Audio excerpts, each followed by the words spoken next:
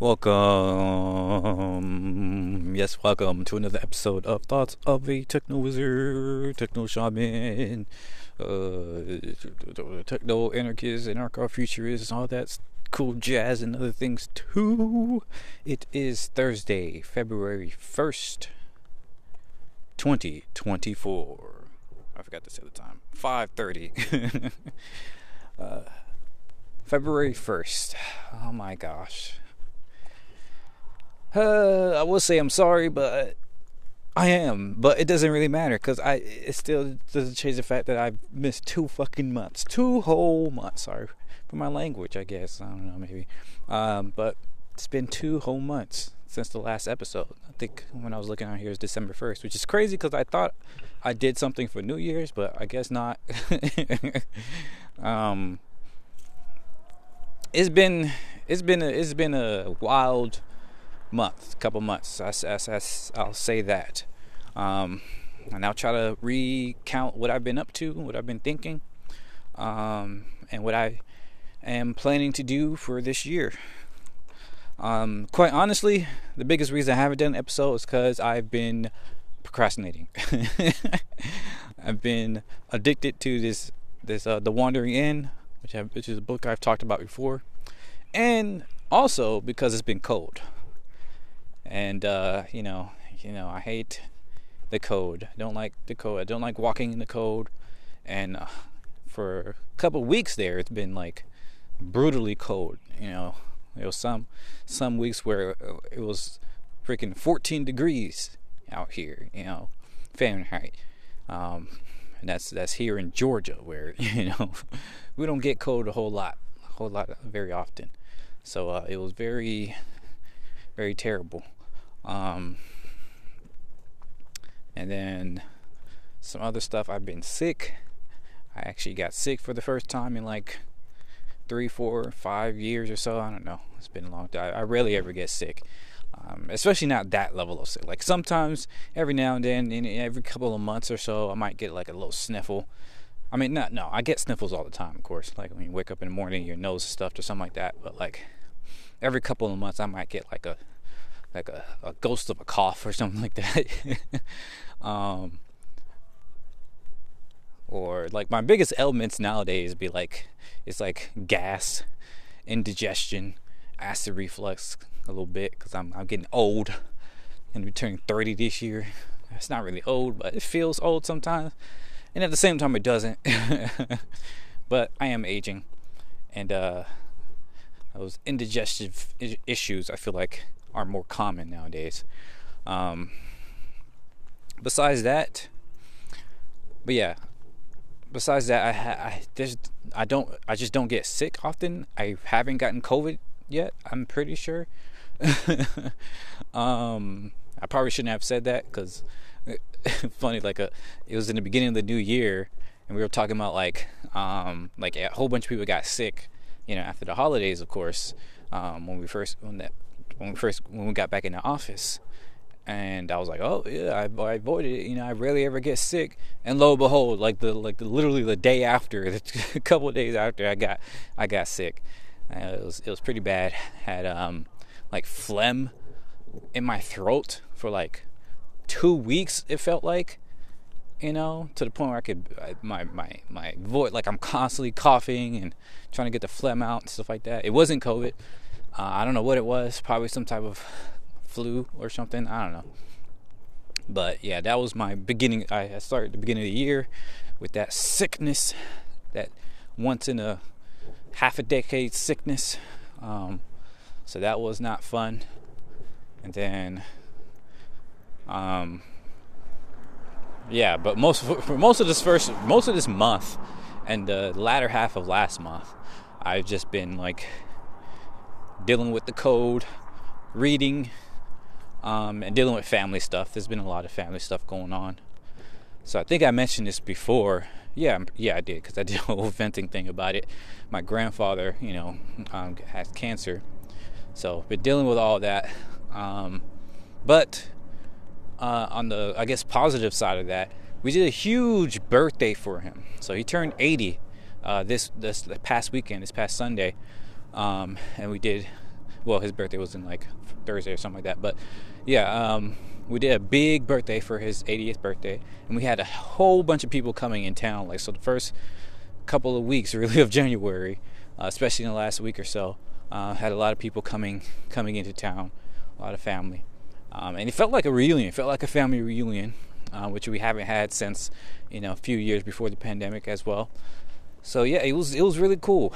It was really awesome to see so much family coming in, but it was also very stressful because of course my mom had to plan a whole event herself and design everything and set everything up. So there was stressful getting all that situated. Driving my grandmother around. That's what she was doing.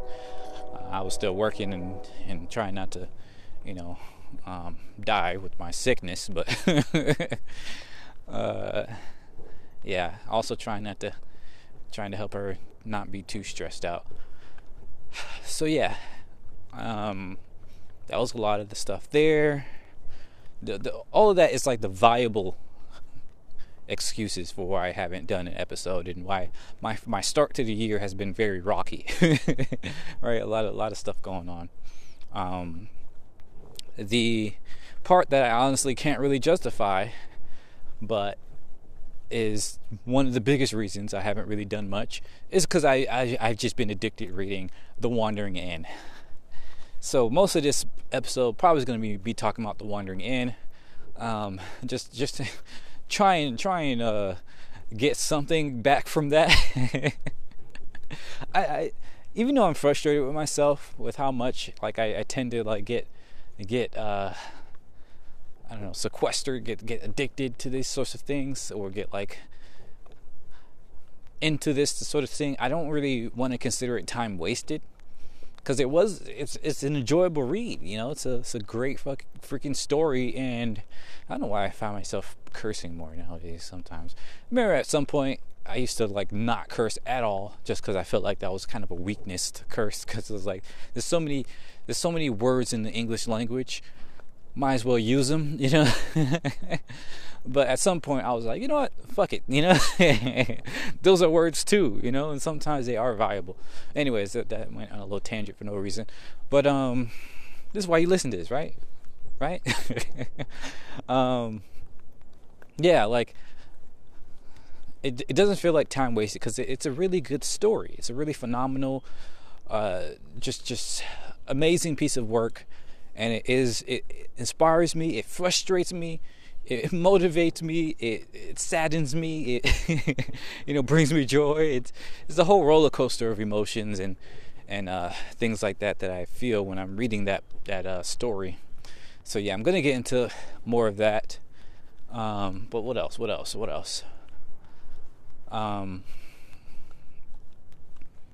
a lot of community stuff. My friends and everything like that, hanging out with friends a lot. Over the holiday break, over the New Year's, we did another, kind of couple of days, just spending time with each other. That was pretty cool for the most part. I felt like it could have been better if we'd had communicated better. That's a whole other story there. What else? I have been writing, actually. I did release a guest post with Solo Punk Stories, and I've been working on the second part 2 to that, as well as my own newsletter. So that's pretty much done, honestly. I probably can't release it. I probably will release it either today or tomorrow. Just because I've been procrastinating other stuff, I haven't spent a whole lot of time editing it. Well, that's a lie. I actually spent a good amount of time editing it before I started all this reading. So it probably is at a pretty good state, but I haven't looked at it in full this year. It was pretty much ready last year, or at least, close enough to ready last year, but I should look at it. I want to look at it again this year before I release it. How you doing? So probably gonna do that. and I am very excited about that. When I was in a very productive state prior to starting this reading, and during that state, I ended up like writing a whole plan for what I'm going to write about this year. So I already have like, I don't know, probably at least a dozen, okay, maybe not a full dozen, but like half a dozen article ideas, and even some concepts, like some outlines, as well as some other stuff I've been jotting down over the past couple of weeks. So yeah, I do feel pretty confident about, being able to kind of quote unquote make up for it by just releasing a bunch of stuff. Something I do feel bad about though, is because I did want to spend more of this time in the latter half of December and the beginning of January, creating and releasing YouTube videos. And I haven't done any of that. I haven't been I want to learn a little bit of Blender or Unreal or something, so I can put some visuals out there. But I've done nothing of that, so I do feel bad about that. So we'll see if I get around to that. Let me not say that. I will get around to that, because I really want to do that. I find myself constantly, dreaming of content. I don't want to say content, but of the future I want to create, right? I want to visualize that. I want to show people those visuals. So yeah, I am very excited about that. I've just been, again, procrastinating. So a little water break. So yeah, let's get into the whole reason why I've been procrastinating all this time. Like I said, I've been reading a story, a web fiction called The Wandering Inn. And I think I may have talked about it before, but I'll go ahead and just recap the whole thing. Spoilers, there will be many spoilers. Because I don't know how, I do know how to talk about this without it. So maybe, okay, for the first next minute or so, I'll try to just recap what this book is about without doing any spoilers. And then if you're still interested, you can log off, and I'll the rest of the podcast will be mostly spoilers. Probably, I don't know. We'll see, because there's so much I want to talk about this in regards to this book. And we'll see where it goes. Okay, I keep prologuing myself here. So, The Wandering Inn, right? It is a story. Is a web fiction. So for those that don't know, web fiction is simply a story that authors, usually, independent authors that, they're self-published and all that other stuff. They're writing this story, and they usually release it on a regular frequency, usually on a weekly or a monthly basis. Some artists, they are artists, but some writers even release on a daily basis, which is insane. But these stories are very interesting. There's a site called Royal Road, which has probably the biggest kind of collection of all these stories. It's where a lot of people, I should say, go to write these stories. And I say it like that because, unfortunately, there's a lot of a lot of people who aren't writers, right? This is the first thing they've ever written before, and so a lot of stuff there's a lot of stuff on there that's not great quality, right? And all this is to say that this book started on that site, but has its own site. Now you can read The Wandering Inn not on Royal Road, but on its own site called thewanderinginn.com or whatever, right?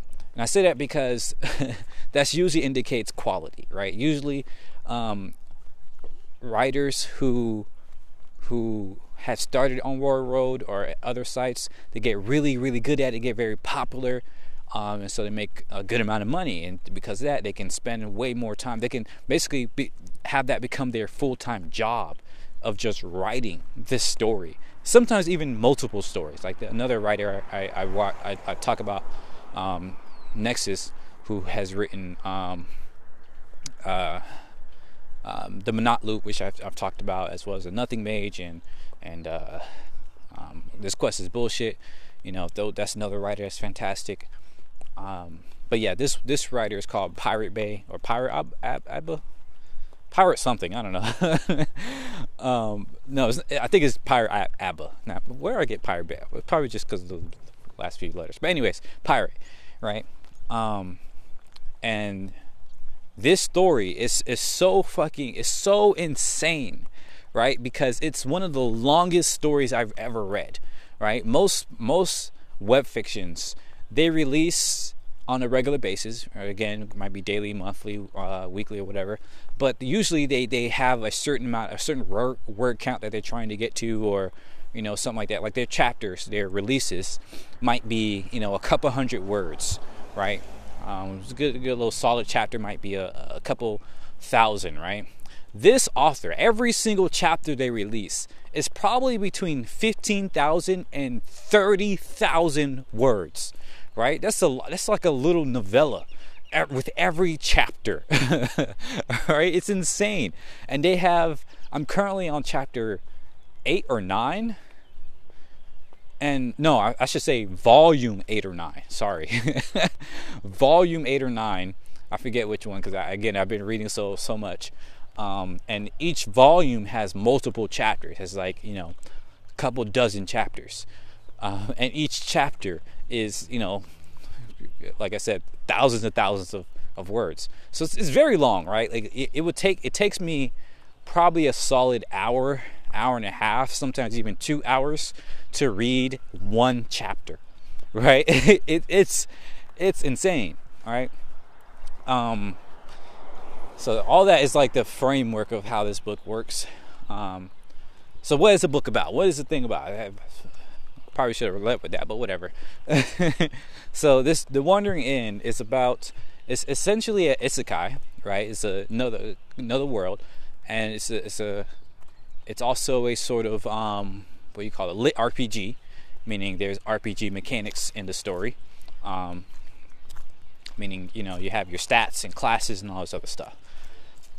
And that genre, those two genres really have become super popular lately. But this story probably predates most of those stories, because again, it's fairly they've been doing this for quite a while now. I don't even remember when they started, probably 2014 or so, maybe a little bit later, maybe a little earlier, I don't quite recall. But either way, yeah, for this one, it's basically isekai RPG, but that in itself doesn't really explain it. I'm trying to, how do you explain it without spoilers? I would say it's, yeah, okay. So these people from Earth wake up and or find themselves, I should say, so people from vanilla Earth, the Earth that you all, we're all in, find themselves suddenly in another world, and what seems to be a fantasy world, right? Like there's all types of people. There's humanoids, but it's all types of humanoids mostly. But there's like, your half elves. There is dwarves. There's lizard people. There's drakes. There's gnolls, which is like a wolfman type humanoid, or not like dog type, because that's another that's another species called beastkin. There's Dullahans, which are like these suits of armor with heads that they can separate from their bodies. There's Selfids, which are like these little parasitic creatures, or like maybe supposedly symbiotic creatures who can live inside of dead bodies, or I should say bodies. There is Frailings, which are like these little peoples, like little 6-inch tall people. And yes, there's dragons, even though they're mostly all dead. And there's other like really ancient, quote unquote, immortal creatures, who are kind of like just myth and legends in this world. So that's kind of like the setting there, right? And it's sort of kind of grim dark in that it's like some dark stuff happens in the book, right? Like there's slavery, there's terrible things that happen to people, there's a lot of freaking violence, in the world, wars going on everywhere. It's like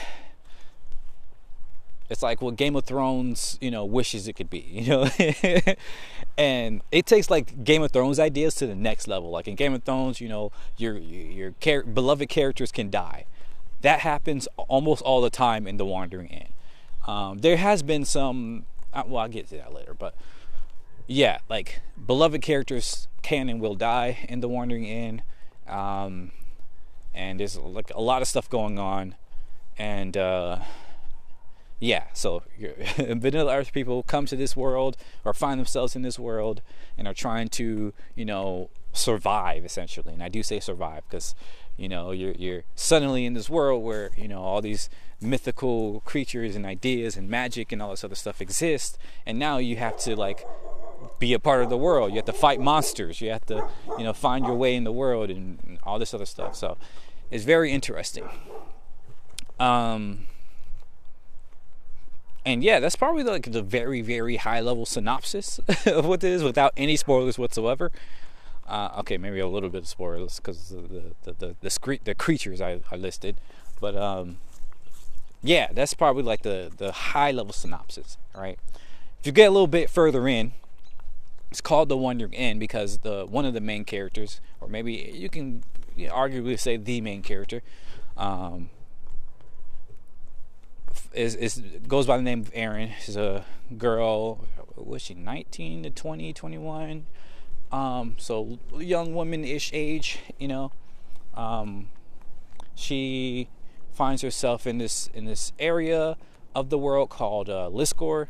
How do you even say that? Is it? I never even said that word out loud. Liskor. Even though I've read it so many times, it's like the the central place. But yeah, Liskor is in this place called the Flooded Valley. I may have been saying that wrong, but yeah, this area is like in the continent of Israel, Izril, Izril, and it's in the part that's on the southern side of this continent, which is mostly populated by drakes and gnolls. And on the northern half of the continent is populated mostly by humans. And so she finds herself in this southern area, this borderline southern area. So there's mostly drakes and gnolls, but there's still some humans in there too. But she's like kind of a minority in this area. And she finds herself here, and she finds herself in this inn. And the story basically starts off with her, running from a dragon, or as she thought to be a dragon or whatever. And she finds herself in this inn, and then she finds herself fighting some goblins, and eventually befriending goblins. And this is minor spoilers, but it's pretty much very, very early on in the story. Fighting these goblins, and then eventually befriends some of the goblins, which is very interesting. Because many games and stories and stuff like that, goblins are just monsters, right? But what's interesting here, and it's kind of like a through line throughout the entire book, entire story, is the idea of like who's a monster, like what is a monster, right? And kind of what it means to be accepting and be open minded and all this other stuff. So she befriends this one of the goblins from the Flooded Water tribe of that's the kind of tribe of goblins that attacked her. She killed like the chieftain with like a pot of water or some shit like that. I forget. It's been a long time since I read the beginning. And she ends up befriending one of the children of the goblins by the name of Rags. And I don't remember if she gave her that name or Rags had that name. I don't remember anymore, but. Yeah, ended up befriending that goblin, and ended up basically turning this inn into her own, like it was an abandoned inn, but she basically revamped it and stuff like that. I'm not gonna rehash the whole story, but basically that's how it starts more or less. And throughout her time, she befriends like pretty much every creature that you can think of, or at least any, most of these sentient species in there. There's Antinium, I forgot them, amazing folks. I love the species for the most part. But the Antinium are basically giant ant people. And they're, seen as like these monsters again, right? Because they came over from one of the other continents across the waters, across the ocean, and basically was like laying siege to the land. And there was like this huge war that was going on, and they were fighting, the drakes and the gnolls were fighting the ants, the Antinium. But, this story takes place like 10 years after that fight. One of all the hives, really, the leftover hives that made it across the ocean and fought and all this other stuff, they basically reached a sort of ceasefire, if you will. And one of the hives, called the Free Antinium, or the Free Hive, or whatever, lives under Liscor, lives under the city, underground. And she ended up, befriending some of the folks from here, from there. She befriends some goblins, befriends, freaking necromancers, which is the one necromancer by the name of Pisces. He's a freaking, I really like his character. Really, really cool character. He has his whole backstory. What's so cool about this, and this is why I really love web fictions, especially really good ones, is because of the world building. You know me, I love world building, and this book has some of the best world building ever, right? Of any book you can think of, right? And a big reason for that is simply because of the length, right? Because you can, like this book, I told you how long it is. That's why the prologue, the preamble, was so important to an extent. Like, I'm actually glad I did spend all the time saying all that, because you can imagine now why, this book has the most world building, because they can spend a whole chapter just talking about all the history and every continent and multiple characters and everything like that. So there's so many characters that they're like almost their entire life, right? And most books you read, you never really get that. You might get like a high level idea of their life and everything like that, but throughout, as you read this book, you get to know so many characters and so many places and so many times, and it's just so beautiful, so amazing, so immersive, right? And it's you can really get into it, I tell you, man. But anyways, yeah. So the Wandering Inn essentially becomes this meeting place, this like central place for not only Erin and her, antics, but also kind of chaos, right? Because what's so interesting about this book, this series, this story, is that it's a story of stories. It's a kind of meta story, right? And by that I mean, and this is something I've noticed too with a lot of really good web fictions nowadays, is that they tend to focus on stories, right? On meta stories. And let me break that down before I go back into Wandering Inn, because this is very important. If you're a reader like me, if you've read hundreds, if not thousands of stories, of mostly fiction books, then you probably have seen how, unfortunately formulaic things are. And just because something is formulaic doesn't mean it's bad necessarily, but it does become easy to predict what's going to happen in the story, because they all have the same story beats, right? It's similar to watching like a Marvel movie, and like you can tell what's going to happen because they have the same beats. To a similar extent, you have a similar problem with pretty much all of storytelling, right? Any fiction story, and even any real story, because a lot of the fiction stories are based on real life stories and are based on real life patterns, right? The hero's journey, for instance, right? That idea, that concept of how storytelling works has been just punched to death. At least it seems like it, right? If you read enough books, right? You can from the first chapter, you can almost tell how a story is going to lay out. And the fun therefore becomes not necessarily in being surprised of how it's going to end, but in how the writers, bring you along for the ride, right? Like the types of things that they make you think about, the types of feelings they have you feel, right? That becomes the most important part. And for me personally, like, I actually really enjoy happy stories. Like, I don't really like stories that everybody dies and it's all terrible and have a terrible ending and all that. I don't believe that makes a good story just because it's not, not happily ever after.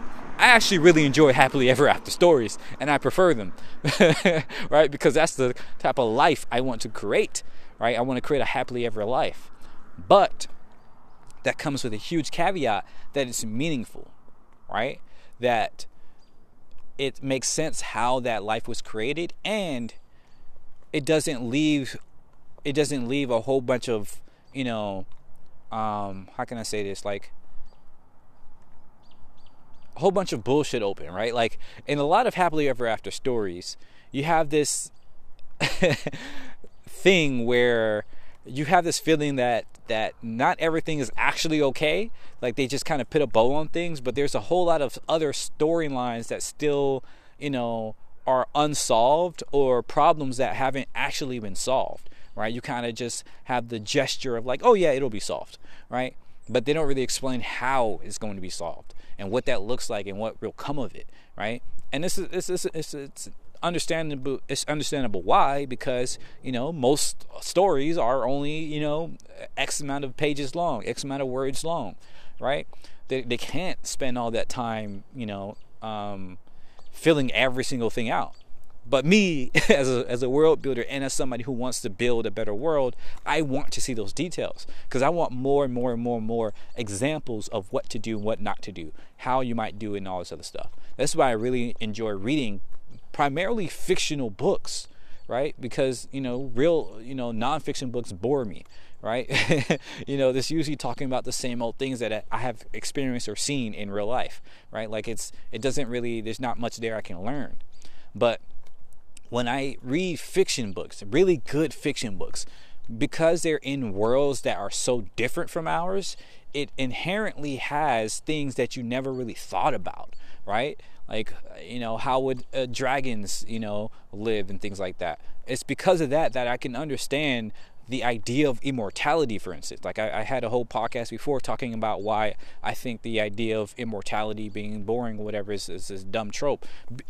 I know that because I've read hundreds of books about that topic, right? Like, I'm not just pulling it out of my ass. Through those hundreds of books, I essentially, crowdfunded the thoughts and opinions and ideas of dozens, if not hundreds, of other people, right? And countless other stories within those stories that they told. All that to say that when I say this story is a meta story, right? It's a story of stories. What I mean to say that is that they take concepts that you've heard about before. The Shining Knight, the evil necromancer, the monstrous goblins, the magician, all these other any pretty much story you can think of in the fantasy realm, and even some in the sci-fi realm and urban fantasy and all this other stuff, right? All these stories you can think about, they are in this book some way, somehow, right? And it's what's so interesting is that it's kind of like a part of the plot, right? It becomes a part of the mechanism for the world, for how the world works, right? So for instance, again, this is going to get into spoilers, right? We're going to go straight into spoiler realm, right? Because in order to explain what I mean by this, you have to understand the plot points in this book, in this story. I keep saying book, but it's a fucking book of books. It's a story. It's not even the finished book, right? I think they released some books, like each volume they released a couple of the books, but there's already I told you 6 or 7 or 8 out there or whatever. I don't know. It's a lot. So anyways, one example of this is one of the other, you can say, main characters by the name of Ryoka. All right, Ryoka is an interesting character because she's let me take it back up a second. Actually, let me describe these characters. I'm not a big character person, but in here, I actually really do care about the characters because they're amazing. Like they tend to put character building alongside world building. I think that's very rare. In many stories, you get really good characters or really good world building, but you rarely ever get a good confluence of both, right? But this story, it's a good confluence of both. So let me explain a little bit. Erin is a character who's, like I said, she's a young girl, young woman, and she's a chess prodigy, right? So she's really, really good at chess. In the vanilla world, see, you don't learn this until later on, but she was basically one of the, she was a really good champion. She wasn't like the best in the world, but she was able to beat a lot of people, right? She was up there, on some sort of pro level. She was able to beat some competitions and all this other stuff at an early age, right? So she's a chess prodigy, but she's also very freaking airheaded, which is so funny. Like, you don't really think about that as someone who's a chess prodigy, like an airhead. And what I mean by that is, like, she can seemingly, like, be clueless about situations, right? Like, she would walk into a store and be like, oh, what's this? This is cool. Let me take that, and just walk away. Like, it's not like she's trying to steal. It's just she's not even thinking about, oh, I have to pay for this because this is a real world and they have gold, right? She might have, because she's thinking, oh, they don't use cash money, then maybe they don't care about money. But no, they do care about money. They just have gold. She just doesn't know how to get gold. She just doesn't think about it, right? So she's like, oh, wait, I didn't try to steal it. I'm just, I didn't know you about this gold or whatever. And I don't remember if that is even a specific situation. It's probably not. But it's similar-ish to the types of things that she does, right? Like, she would, walk into a situation, just do some dumb shit. But at the same time, there's like some clever shit in there too. Like, there's some clever, little things she does. Like, especially when it comes to like understanding people, right? Like, for her end, she might have like these super famous gold rank or even named rank adventurers, right? Adventurers. And yeah, in this story, they have this world, they have they have adventurers, right? Like, people who go on adventure, dungeon crawl, and all this other things. And they have rankings. They have bronze at the bottom, you have silver ranking, then you have gold ranking, and above that you have named rank people who are like their name because they're so renowned, right? And she can have people on that level who are like the most famous people in the world come into the inn, and she's like, hey, what's up? What you want to eat? She's just very casual with them, stuff like that. Yes, some of that can be chalked up to the fact that she's from Earth, like she doesn't know anything about this world, but also it's just her personality, right? Like, the way she treats people. She doesn't really, not that she's disrespectful, but she doesn't necessarily kiss ass to a lot of people, right? To most people, even when it's probably warranted, right? Like, this named rank adventurer just walked in, or this this chief strategist, highest ranking individual in this whole city walks in or whatever, and she's like, hey, what's up? Right? So yeah, she's very casual, very airheaded, also a chess prodigy, very naive, but also very clever. It's a very interesting character, that she has. And she's very likable, right? Like, a lot of people like talking with her and like, being with her and stuff like that. And she can make friends very, very easily, it seems. And so, yeah, her character is very intertwined with how the world, especially around that area, becomes so interesting, right? Where there's a lot of chaos that happens, like these monster raids and this crazy battles between people, but also a lot of alliances like that you would never expect, right? Where people from all across different species and different places from around the world and all this other stuff are meeting with each other and befriending each other thanks to the fact that she can make friends, right? Like, she has a sign in her end that says no killing goblins, which is unheard of in this world. Well, not really unheard of, to be honest with you. There's other folks, there's other stories around that, which I get to. But the fact that she's like capping for these goblins is like, they're people, and she gets people to treat goblins as people, which is amazing. Because in other parts of the world, even in that area, they would downright just slaughter a whole family of goblins, or kids and all, just slaughter them, take their ears and turn them in for copper. Not even gold, for copper half the time. But anyways, just goes to show you how like the characters intertwine with the world, right? And then on the other hand, you have Ryoka, who is like this angsty, angry, I want to say teenager, but she's not. She's probably like 20, 21, 22 or something like that. But she feels like her. And the same thing with Aaron. Like, they feel like teenagers a lot of the time, but they're like early 20s, or maybe they were going between, I don't know. Again, I've been reading this for so long, but anyways, they're fairly young anyways. But Ryoka feels very angsty, very angry. She gets very anxious, she has social anxiety and all this other stuff. She gets angry very quickly, but she also is like fiercely protective. And she's also like has this hero complex where she sees something that has to, that is not right, and she goes and tries to fix it, even though she might do so terribly. Aaron might do the same thing, all right, but Aaron might do so in a very, well, how do I put this? Because it's not a diplomatic way. Like, Aaron's very direct too, but whereas Aaron might use like soft power in a way, Ryoka might try to punch somebody, like, which is funny because Ryoka doesn't take a class, which is, again, this is an RPG type of world. So everybody in this world, or almost everybody, a lot of people in this world have classes, right? That's the norm. Everybody has a class or multiple classes, right? And you level up in those classes, which is crazy because it feels very game-like, right? See, it feels like, oh, it's just a game. But in this world, it's just real. It's just reality, right? It's just how the world works. You get classes, you level up, you get skills and all this other stuff. Usually when you sleep, you level up. If you've done something to get enough experience or whatever to level up your class or get a new class or whatever, right? But almost everybody has classes, and Ryoka, for some reason, is like, no, I'm not gonna get a class. So she has like walking around with like no classes, and yet has this. She has mixed martial arts skills from Earth, and she ends up in so many situations where it's just unbelievable, but also believable. And this is why, going back to the meta stories, right? Because Ryoka as a character tends to know a whole lot of stories, right?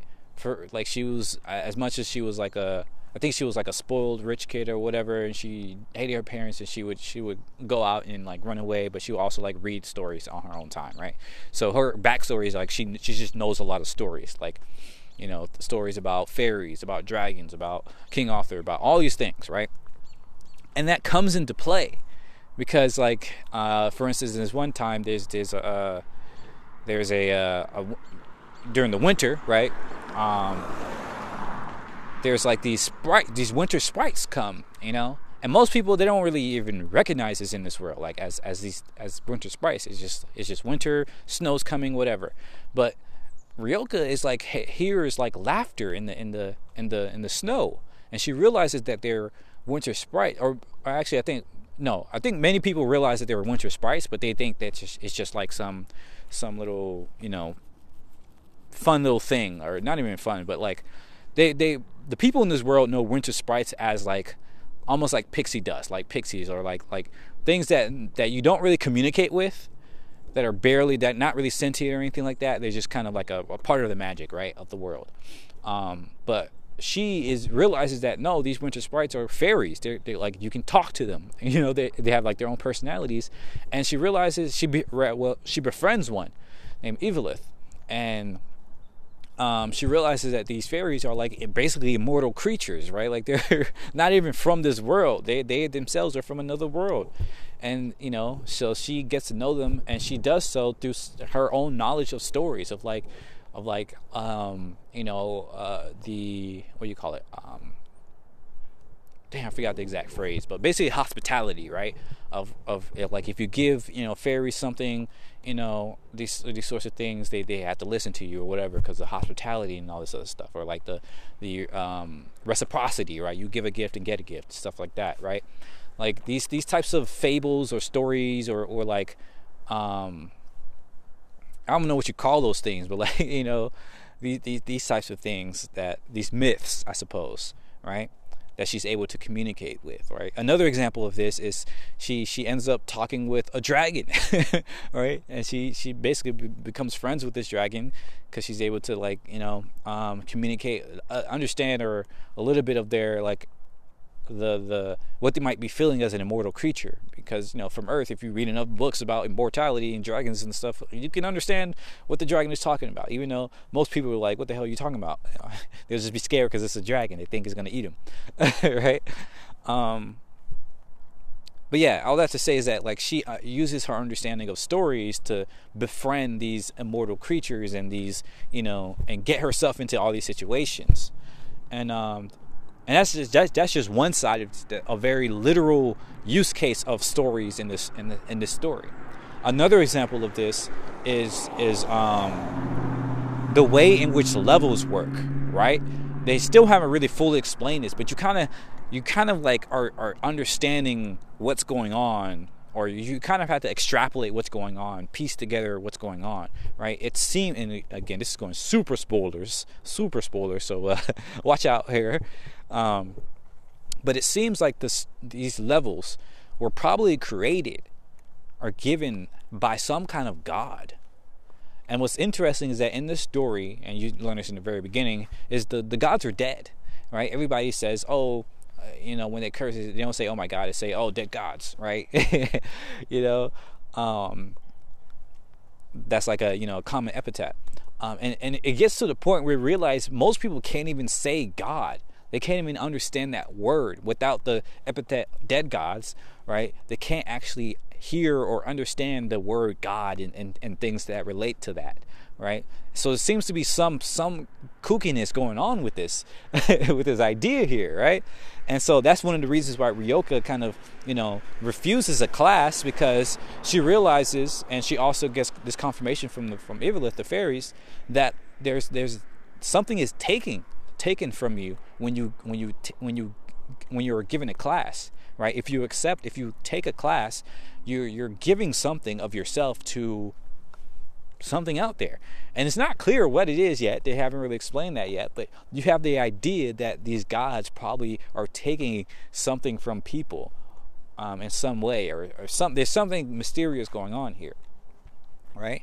And what's really interesting about this is that there's and this is really visualized, or this is really becomes apparent when the witches are introduced, right? Witches, there's a class of people, witches, and they have a specific type of magic that is very lore based, essentially, right?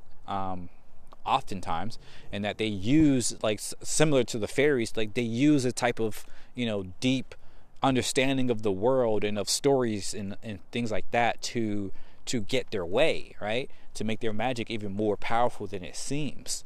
Like the idea of a health potion, right? There were actual health potions in this world. Like there's alchemy, and you can make a health potion. But the witches may be able to create some sort of a soup of health or whatever that will feel even more healthy, and it uses none of the health potion alchemy, right? It basically seems like random stuff. It just, oh yeah, the happiness of this person, and the love of here, and the grounding of the earth, and stir all this up in the cauldron and you get health or whatever, right? That's just a random example, but it gives you like the idea here, right? Like they take the idea of things, like the concepts of things, to create an effect, right? And similarly, what you see throughout the story is that you have certain characters or certain plots, certain events that happen that seem themselves to be enacting a sort of story, right? Like the idea of, like the concept of, an adventurer delving into a dungeon, and then something bad happens, right? And then they have to fight their way out of the dungeon in order to, escape. And if they escape, they get the loot. If they don't, they all die, right? That's a story. That's a common story, right? And you see that playing out in these stories. It's not just a literal story. It's the metaphysical story, right? Like there's elements of it playing out where, an event happens, and yet something bad happens, and then something even worse happens because of that, right? I'm probably not even explaining it well, but the reason why I find it so interesting and fascinating is that not everybody catches this when they're reading, right? I like to read through the comments, and something I often see is like, oh, Aaron or Ryoko or whatever, they have the plot armor or whatever. And in a typical story, you probably can make that argument of like, oh yeah, plot armor and stuff like that. But because this story, and I see this in a couple other stories too, like Practical Guide to Evil, even Worm and stuff like that. These are other web fictions who kind of use metaphysical stories and stuff like that as well. But especially in this story, the author painstakingly shows you almost pretty much every single choice they make and why they made it, and it makes sense, right? Like plot armor is often like, oh, it doesn't really make sense why this person, was saved in this moment. Like it seemed like everything should have, said that they would not have been saved, and then some Deus Ex Machina comes, some little thing that was never mentioned before in the story or was never really detailed in the story, just saves the day. And this story, that seems to happen, but it really doesn't, because when you think something comes out of nowhere, you realize that it was actually connected, right, in a very interesting way. Like that she made, like for instance, Aaron would make a friend with the Intinium, and then Intinium would be super thankful for it, and they will go off and do their own thing, and then later on, she would be in the, there's these things come out the dungeon and everything like that. She's holding them off and all this other stuff, and just when it seems like everybody's gonna die, the Intinium come again and save the day, essentially, right? That might seem like it has plot armor or a Deus Ex Machina or whatever, but it's not. It's obviously not if you're actually reading the story, because you realize, oh, she made connections with the ants don't want her to die, they feel connected and all this other stuff, and they come and help save the day, right? It's events like that where you realize that this author is not just writing a story. It's not just, using the typical plot elements and kind of story beats to, write a typical story. They're also using like the story of stories, like a metaphysical story, like like I said, a meta story in order to use that as a plot in and of itself, right? It's so fucking genius. Like, this is what really, excites me about this story, because it shows how you can use, concepts that are fairly formulaic, but in a very new and interesting way, right? It can even be using like the same a common formula for the same formula, but in a way that makes like the formula, the application of that formula so much more interesting and so much more engaging. I'm not sure if I made any sense with that at all, but nonetheless, it is a fascinating story, and there's so many examples of like really interesting elements to this. And sometimes it frustrates me because I'm like reading the comments and like, oh, this doesn't make sense or whatever. I'm like, you literally didn't read it, because I can point to you in the story where yes, this does make sense, where those connections were drawn and stuff like that, right? And it feels like a lot of people just kind of fly through the story, not really fully engaging with the content, right? There's literally people in the comments who would skip entire chapters because they don't like, that it's not talking about the main character anymore. Right, and they go back and complain, oh, this doesn't make sense, right? Like there's one for a long time. There's like in the beginning of the story, that like there's whole chapter arcs that go into a whole different continent, right?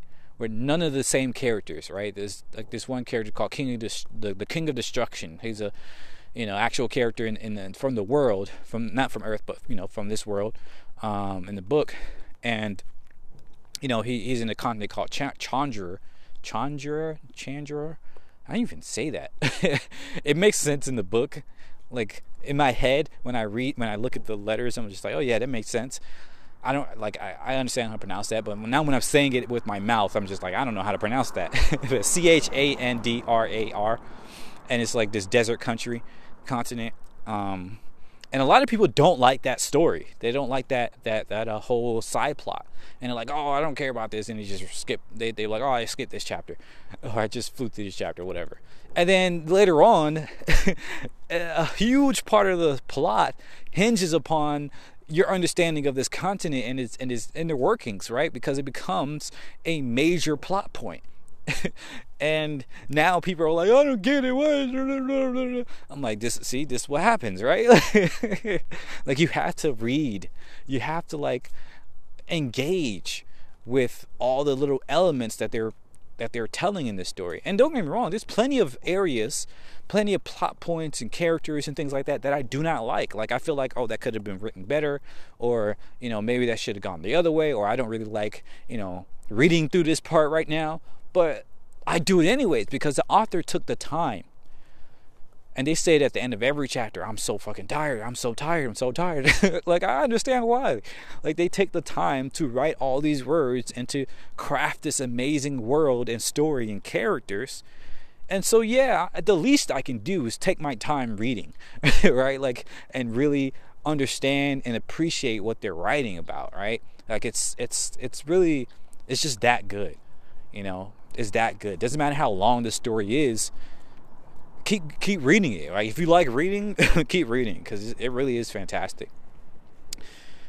But yeah, I gotta end it here, because I'm almost at an hour and I have to. My hands are freaking freezing out here. It's still cold. It's still 50 degrees out, which is too cold for me. 20, 30 degrees too cold for me. And I do want to get moving on my evening. But I'll probably, you know, do another episode where I'm talking more about this story probably. But I do want to say that as I end this up, I haven't even spoiled. I spoiled some stuff, but I haven't even spoiled nowhere near the good stuff, right? Like, there's so much amazing stuff going on, and I'm like, I really want to dive back in, but I told myself I'm not gonna read again until I at least put out the next newsletter that I want to put out. Maybe the next 2 newsletters. Like, give myself some space. But yeah, I do want to say that what has really inspired me about this story too, it has really inspired me to want to write or create worlds and stories that are more anarchistic. Right? Like, I talked about this before, but reading this has really made me excited about the idea of being super detailed about what an anarchist world would look like. Like, not just a regular anarchist world like in our world, but like our anarchist fantasy world, anarchist sci-fi world. Like, I am super excited to do that level of world building and character building and plot building that she has done in The Wandering Inn, but in like an anarchist, you know, techno-futurist or, you know, anarchist fantasy type of world. Like, that idea is just fascinating to me, and I've been dabbling here and there about, like, I've been jotting down some ideas, and I probably won't write anything like this anytime soon, but I have been thinking about like little games and like I don't know, mini worlds that I might be able to create in the meantime to get to that point. Like, I'm probably going to create something and that's something I want to do this year, really, is create little pieces of the bigger picture stuff that I want to create, right? Like, I want to create like a mini game that is one piece of like one of the larger games that I want to create in a couple decades time. Like, every year I want to release like a small part of the larger visions that I have. And so I hope that will help me to both create more stuff and build more stuff, but also like learn how to create something that ambitious, because that's the big problem that I have. Is like, you know, I have ambitions of wanting to create something like this, but I don't know how to start because it's so big. And I'm not sure if Pirate has written other stuff before this point. I'm not sure. Maybe so, maybe not, because you can definitely tell they themselves have grown a lot as a writer since the first couple chapters, since their first volumes or so. But me, I don't, even though I really enjoy reading, I don't enjoy writing as much. So I honestly probably won't write a story like this. At least not anytime soon. I just don't enjoy writing that much to do that. But I do want to write like little pieces of a story. So I don't know. We'll see where it goes. And either way, I really like how this makes me think about, what's possible in storytelling. All right, this really makes me think about, the possibilities of being able to write something that's so intricate and so interconnected that you can go anywhere and still create this amazing picture, this amazing tapestry. So yeah, that's it for now. As always, thanks for listening. Thanks for thinking with me. Go check out the book if you want, or the story, the whatever they have. Some volumes out on Amazon. They have some what do you call it, the audiobooks and stuff like that. Or go check out on their website. Yeah, thanks. Have a great day. Bye.